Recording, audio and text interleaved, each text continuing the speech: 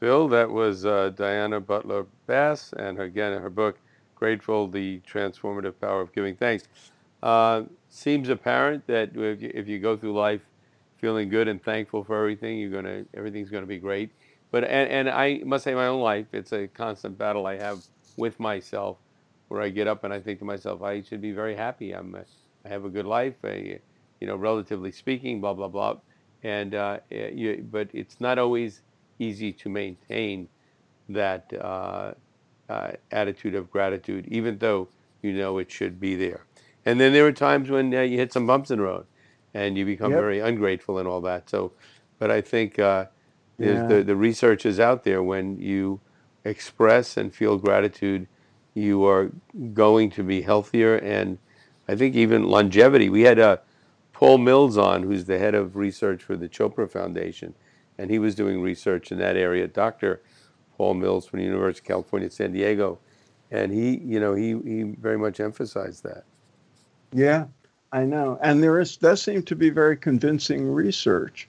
I'm sure it's a lot more nuanced than, a self-help magazine Right, kind of articles on gratitude. And I appreciate that Diana doesn't, avoid those sort of pitfalls and difficulties of right, being grateful right. and didn't reduce it to some formula, which probably, Yeah, can often lead people to, to feel yeah, disappointed when they, yeah. or inadequate if they Right. can't do Well, it. she's But very, I know yeah. what you mean. Yeah. Yeah, I wanted to say she's very scholarly. She thinks through things very deeply, and she mentioned this. There are these preachers that are out there. If you feel grateful, if you do this and you do that, you follow this formula, like you're saying, Phil. Yep. Then yeah, you're going to have $1 million in the bank, and you're going to have this and that.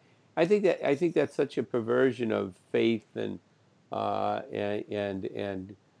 expressions of gratitude and really Yep. phony baloney stuff. And there's a lot of it out there. And even some of the people that do this, I think a lot of them are very well meaning, but I think they have to really think through it a little bit more deeply.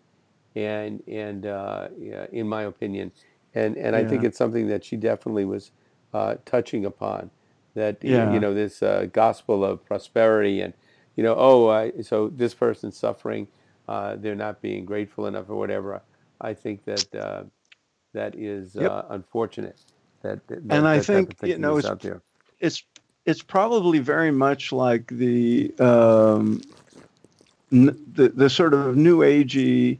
If you think that you're healthy, you can overcome illness. You Hmm. can do all these things with how you think about your health status. And when people find that that doesn't work, they get depressed. They Right, feel inadequate. They right, feel like they failed. And I would right, bet it's something similar right, with gratitude. If right, you make gratitude a kind of transactional thing where if you feel this way, you'll get these benefits, and it's all predictable. And if you just change the way you think, it probably could lead to great disillusionment and the opposite of right, right. gratitude. Yeah, As it's interesting. The way I was just thinking as you were mentioning that, it's like I personally believe in the power of positive thinking, but that doesn't mean things are going to go right all the time. If I'm thinking Right. positively, but just the thinking positive is the reward itself. And this reminds me of a quote in a book that I loved by Somerset Maugham, The Razor's Edge, and in Yes, the book, famous, important book. I forget the exact line, but basically the main character says his lesson after going through all this stuff in life, going to India, back in the 1930s and seeking enlightenment, all the reward for living a good life is the good life itself. So what that in regard to what you was talking about, the reward for feeling gratitude and all is the gratitude itself that you're feeling, not the money that's going to pour into the bank because I'm feeling gratitude. Yeah, But that yeah, yeah. anyway, good book, right? Um, yes, and I'm sure it's a great addition to the literature. One thing I wish we had a little more time to talk to her about. I was glad we were able to talk to her about her own spiritual history and her evolution of her thoughts about Christianity and evangelicalism. But one of her books, published in 2012, was called Christianity After Religion: The End of Church and the Birth of a New Spiritual Awakening. And I'd love to have her back on Yeah, the we show to should do talk that. about that, I would love to do because that. that's, just judging from the title, because I can't tell very much more. It would seem to be very much in line with some of the conversations we've had Hmm. with some of the people immersed in the sort of burgeoning Christian contemplative world. Like, we've had Richard Rohr, and we've had Jim Finley speaking about the uh, inner practices of contemplative Christianity, like, Christian meditative practices. And I wonder, that the sort of beyond the church, um, as such, like what Yogananda used to call churchianity, as Right, opposed to the actual teachings of Jesus. right, My guess is, from the title, she would have a lot to say about that. right. But Yeah, that's for another I'd time. love to have her back on. And we should say to our listeners, I mean, generally, when somebody comes on the show, we want to promote and speak about their most recent book. So we do that. Right, But there's no right. reason we couldn't have her back on. And she's done a lot of fascinating stuff and written. Yeah. I mean, several of her books I would love to speak to her in greater depth about.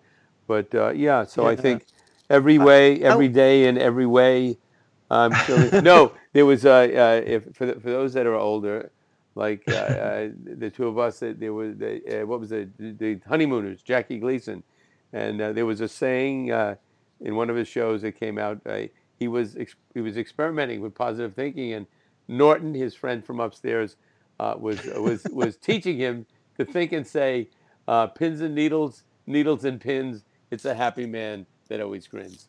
And of course, Norton was antagonizing Ralph Cramden, the character of Jackie Gleason, and uh, and then he kept pins and needles, needles and pins. It's a happy man that always wins. But I think there's a lot of wisdom there. It's like, yes, we yeah, try to be yeah. positive, we try Well, to be grateful. like a lot of other things, I think, one of the things that makes it difficult to, consistently feel grateful and practice gratitude is, we're sort of programmed by evolution to look for problems to solve Right, as a kind of, right, defense. We have to right, survive, and if we are not alert to the, challenges and problems and difficulties, then we can be blindsided right, and right. end up suffering more than It, we it, need it to. is So, uh, it is built into our DNA. Look, a tiger is approaching us. Look how nice yeah. that tiger looks today. How do we Right, defend right. ourselves? How do we solve this problem? But at the same time, I think as the species evolves, and we are evolving, to be grateful. And it's very challenging right now because there's a lot of things not to be grateful about. And we have to remember that maybe it's politics that's depressing us. There's more to life than Yeah. politics. We have to Well, look maybe we beyond that. should be grateful that we have enough insight to recognize the challenge and the problem, Exactly. and the opportunity to convince people to get out and vote. Exactly. Let's be grateful for that. Yes, yes. Okay, There you man. go. Amen. All right. Until next time, Phil. All Okay. right. Take Bye. care.